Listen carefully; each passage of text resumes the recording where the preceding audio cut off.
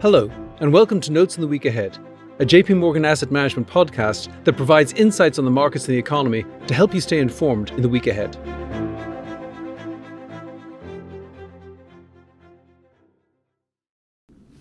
Hello, this is David Kelly. I'm Chief Strategist here at JP Morgan Asset Management. Today is December 12th, 2022.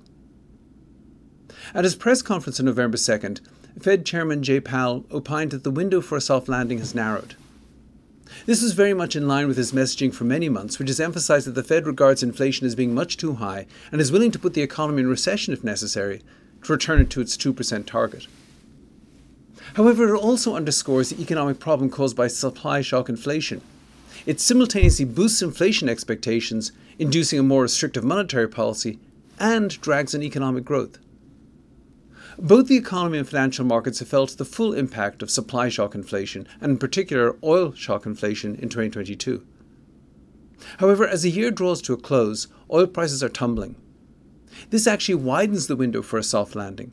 And while we still expect further Fed tightening this week and in early 2023, the oil slide is reducing the risk of either a renewed surge in inflation or deep recession. Because of this, as this blighted year comes to a close, it is worth reviewing why oil prices have fallen recently, what this could mean for inflation, growth and monetary policy in the months ahead, and what it suggests for investor positioning today. The oil price round trip has been dramatic. According to AAA, the national average price for regular unleaded gasoline this morning is $3.26, down from a peak of $5.02 on June 14th, and is actually below its $3.33 price of a year ago. Crude oil prices have seen a similar reversal, with a barrel of West Texas Intermediate crude priced at $7.44 today, compared to $122.11 in early June and $70.86 a year ago. The reasons for the surge in oil and gasoline prices are well known. Booming economic growth in late 2021, combined with a general global rebound in travel as pandemic effects waned, led to a surge in the demand for gasoline, diesel and jet fuel. Meanwhile, Vladimir Putin's attack on Ukraine triggered European sanctions and Russian retaliation, reducing the global supply of crude oil and distilled products. This shortage was exacerbated by a decline in US refining capacity and a slowdown in investment in oil and gas drilling during the pandemic. However, since then, prices have fallen steadily. On the demand side, the global economy has slowed, with weakness in Europe, China and the United States all moderating the demand for energy. High energy prices have also induced conservation, with only moderate increases in vehicle miles travelled restraining gasoline demand, and higher load factors in the airline industry limiting the demand for jet fuel. On the supply side, producers have, not surprisingly, increased output in response to high prices. According to Department of Energy estimates, US production of crude oil and other liquid fuels will top 21.1 million barrels per day in 2023, far above the pre-pandemic record high of 19.5 million barrels a day in 2019. Other non-OPEC nations are also increasing output, and while OPEC agreed to cut member quotas by 2 million barrels a day in October, there was less to this than meets the eye, as most OPEC members were producing below their quotas. Crude oil prices were further undermined by an OPEC Plus decision on December 4th not to cut output further.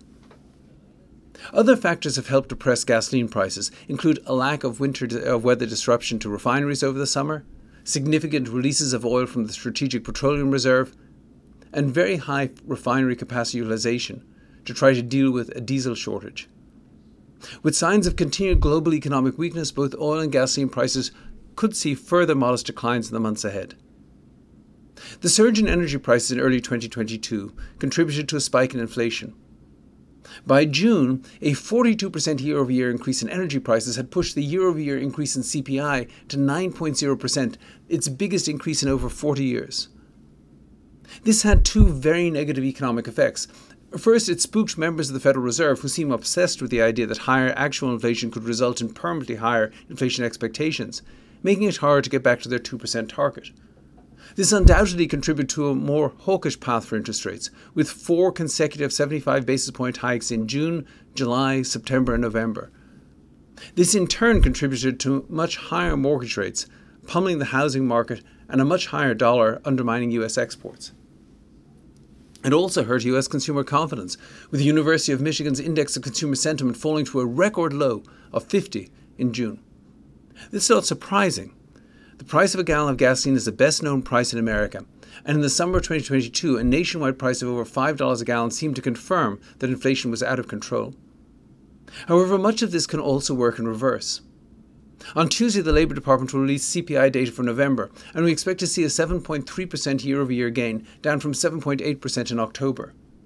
Moreover, lower gasoline prices over the winter, along with fading inflation elsewhere, could easily cut the headline inflation rate to between 6.5% and 7% in December, 4.5% to 5% by March, and between 3% and 3.5% by this time next year. Lower energy prices could also help economic growth by bolstering real consumer income, particularly for lower and middle-income households. Even with this, we expect that real consumer spending will grow very slowly at best. However, cheaper oil clearly reduces the risk of a hard landing. This risk would be further reduced if the Federal Reserve were willing to accept the gift being presented to it by oil markets. While there's little evidence that significantly higher inflation expectations are getting embedded into the economy, the slide in oil prices could alleviate that worry anyway. This Wednesday, the Federal Reserve will very likely announce a 50 basis point increase in the federal funds rate, moderating the pace of increase from the last 4 meetings. They will also provide new forecasts for the federal funds rate, which we expect to imply a total of 50 basis points more in rate hikes in early 2023, bringing the terminal rate to a range of 4.75 to 5%. This is probably more strength than the economy needs. The yield curve, as measured by the spread between 2-year and 10-year Treasury yields, is at its most inverted since 1981, indicating expectations of both lower inflation and recession.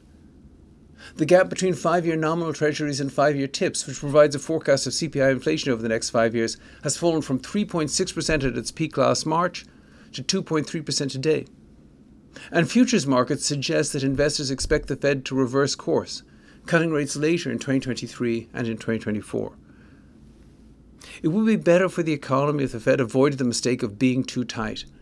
However, if they don't, and the economy falls into stagnation or recession, the downturn should be milder because of cheaper oil. Moreover, lower oil prices increase the chances that we will emerge from the roller coaster of the last few years with slow growth but low inflation in the economy. This should serve as a solid foundation for good returns for both stocks and bonds after a very difficult 2022. Well, that's it for this week. Please tune in again next week, and if you have any questions in the meantime, please reach out to your JP Morgan representative. This content is intended for information only based on assumptions and current market conditions and are subject to change. No warranty of accuracy is given. This content does not contain sufficient information to support investment decisions. It is not to be construed as research, legal, regulatory, tax, accounting, or investment advice. Investments involve risks. Investors should seek professional advice or make an independent evaluation before investing. The value of investments and the income from them may fluctuate, including loss of capital. Past performance and yield are not indicative of current or future results. Forecasts and estimates may or may not come to pass. JP Morgan Asset Management is the asset management business of JP Morgan Chase & Company and its affiliates worldwide.